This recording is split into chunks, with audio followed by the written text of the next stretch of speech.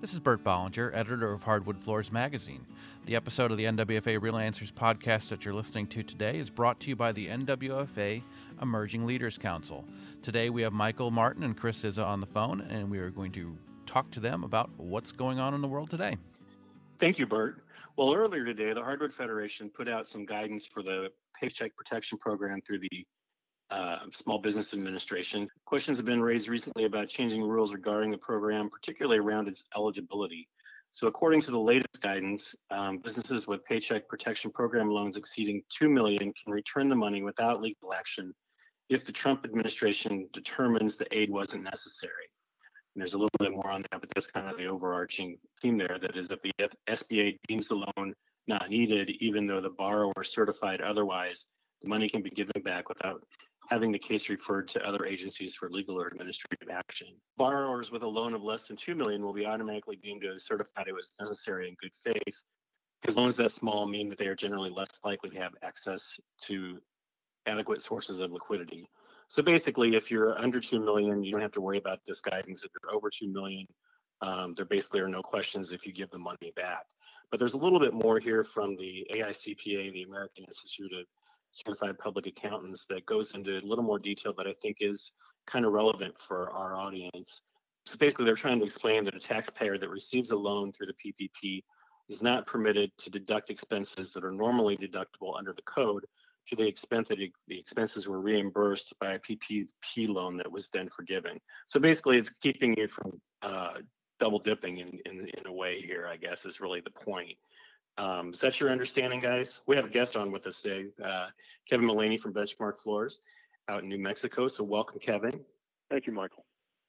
And he's joining us with our regular guest, Chris Cizza. Hi, Chris. Hey, what's going on, everybody? Yeah, that's my understanding from what you just said, Mike. But, you know, am I not right when you say I get the double dipping thing, and that makes perfect sense. But where you'd normally be using the deduction to offset, you know, capital gains or where you're going to pay for taxes, we're working at CNR, but our sales aren't nearly what they were. We're not at capacity. So I kind of don't think we're going to be waking up to a burden here. I don't think it's anything that's going to shock my system. And I think my accountant is going to understand it better than me. And that's why I have an accountant. Right. Well, and that's basically what the CPAs are saying, is that, you know, they strongly believe that the IRS's interpretation doesn't agree with how the CARES Act was intended. So they're going back and saying and requesting that there be more guidance and to allow businesses to deduct all the ordinary expenses that you normally would. Yeah, well, you know, I said earlier before we started this call, when we were going over some of these facts, that I kind of view this, if when it's over, I owe a little bit of a tax on the money that I've received to help us through this, I'm okay with that. Because if the rest of it is forgiven, I'm still going to be ahead. And this is the kind of money that is helping us get better at what we're doing and helping us keep people employed while we get to the next episode in our career here. Is that kind of how you see that, Kevin?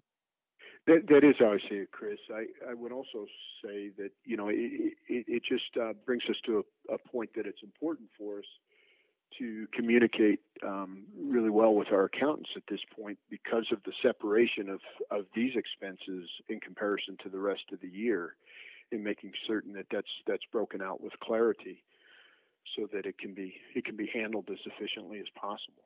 So it you know, it just involves a little bit of planning for us as business owners.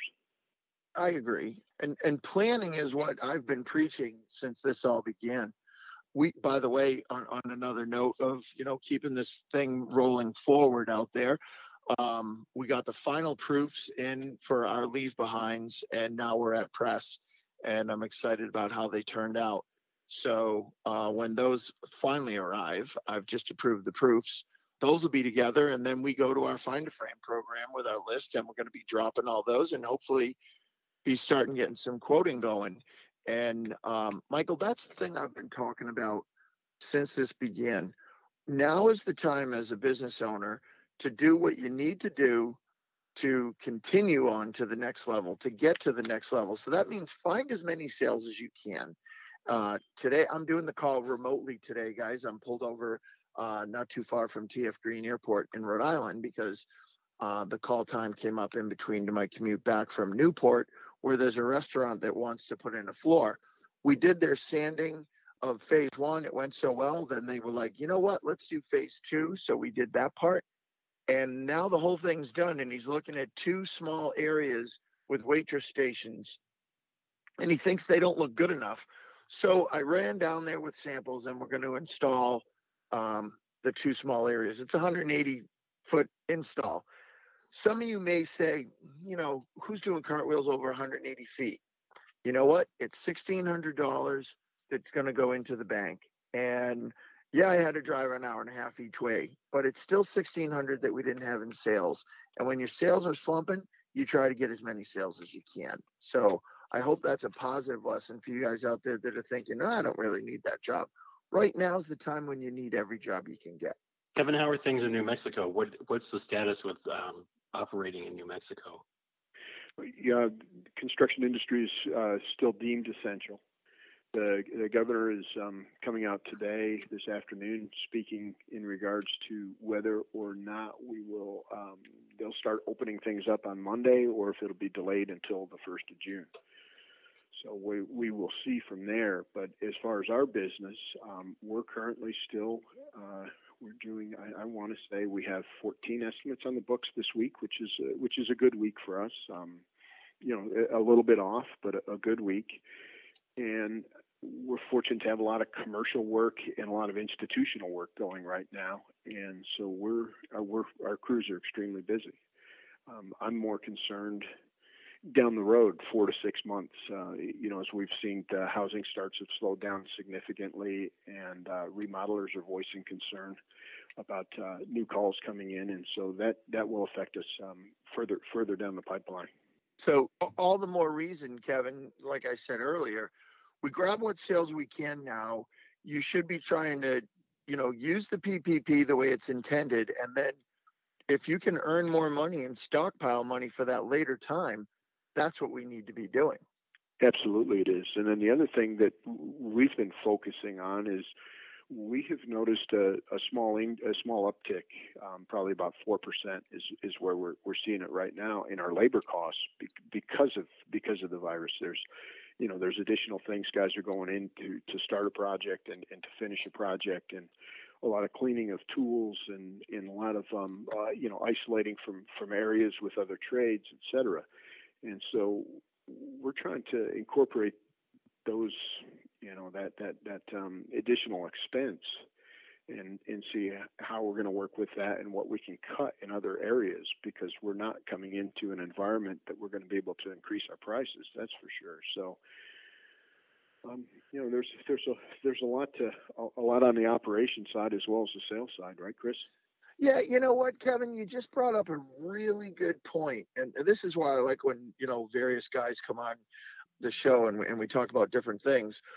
I knew about the increase. And recently when I was asked the question, hey, what are you going to do about, you're going to have to buy more masks, you got to buy the cleaners, you got to buy the buckets, all this cost. And my opinion at one point was, I think on the short term, you're going to have to absorb those costs and just understand that they're going to be there because you got to do the business you got to do. But you raise a really interesting question or point, which is you started looking at the other facets of your business. Where can you make some cuts? Because you're right, we aren't going to be able to raise our price, but there are places where you can try to focus on cutting costs. And so I thank you for bringing that up, because it opens my eyes on other things we're doing. And I know my office is looking at that, but I don't always look at that. Another thing, I got a few emails this week from people that are still going on nwfa.org and watching some of the presentations from the virtual expo. And somebody asked me for one of my spreadsheets on our job costing. And the funny thing about that is we have a lot of the results. And years ago, we were using the Excel spreadsheet as the tool. But then we got to the point where we would just grab the folder on our own and job cost them individually if we thought we didn't have a great job. So I didn't want to send out an old Excel tool, and I gave it over to our IT guy the other day, and he redid it. And now we have this really cool current Excel spreadsheet where all our costs are getting entered in, and it spits out your GP at the end. So those of you that did ask me for that, I'm going to email it out to you, and then you can call me if you have any questions. But now I'm going to add another button about, where can we cut? Because if, like you said, if we have a 4% increase in costs, you can make up that 4% somewhere else without having to tack on a 4% price increase. So long way to go, I realize, to make right, Kevin, and I appreciate that. What are you looking at, Kevin, that you're cutting? We're looking at insurance. Insurance is one. The insurance is a large cost. Rent is another one, but that's a complicated issue because the building is owned by a closely held company. So,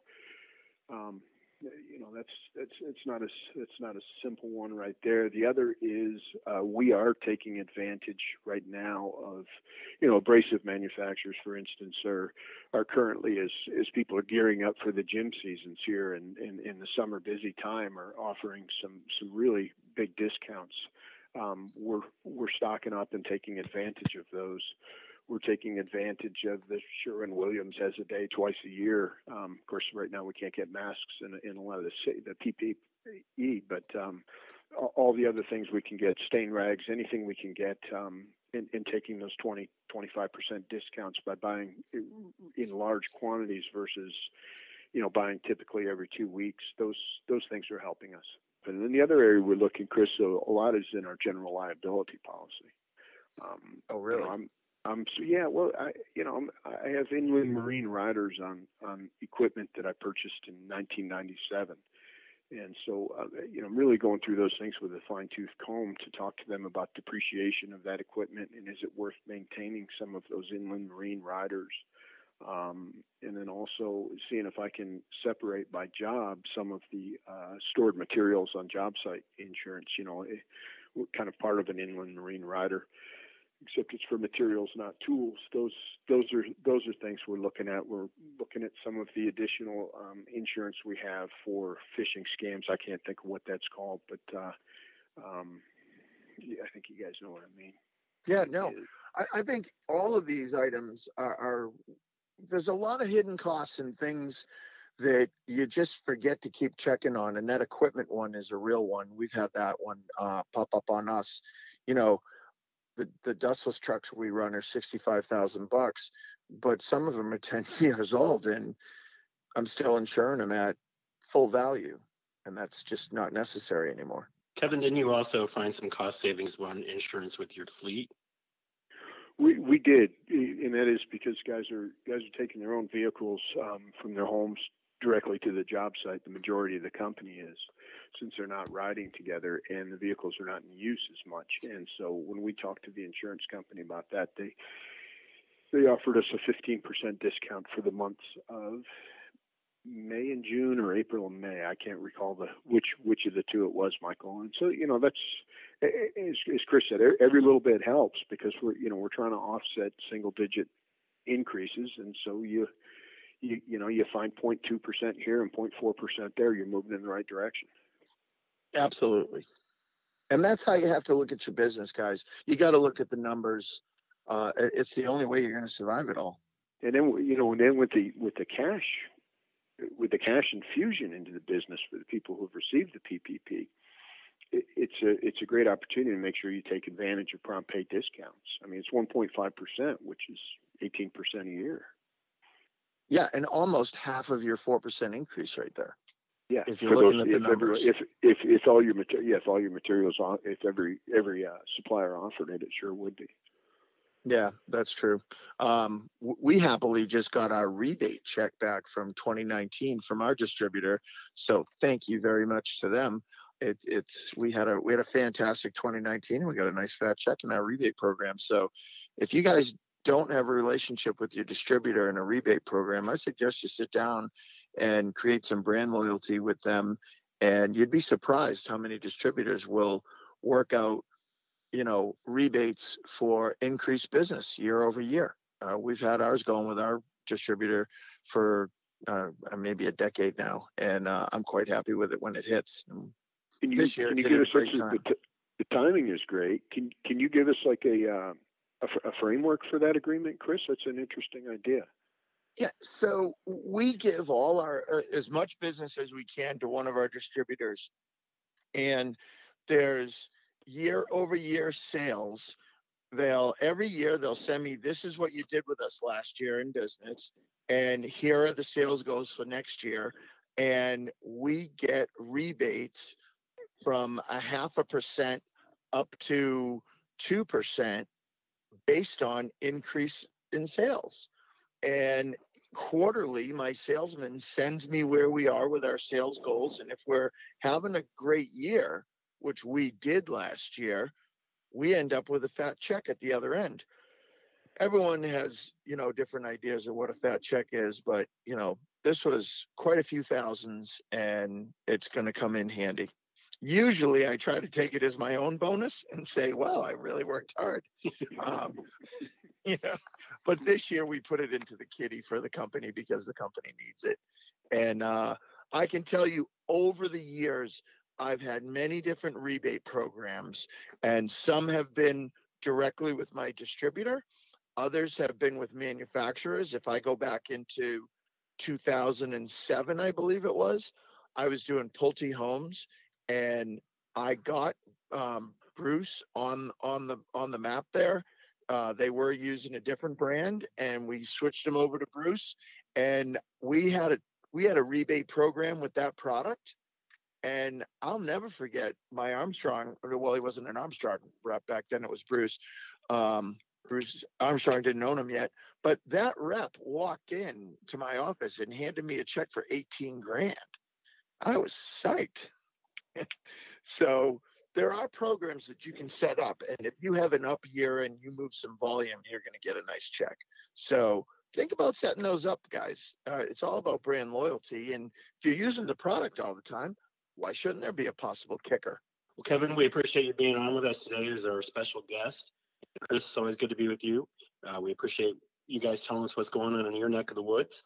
And again, thanks for being here with us, Kevin. Yeah, thanks for the opportunity, Michael.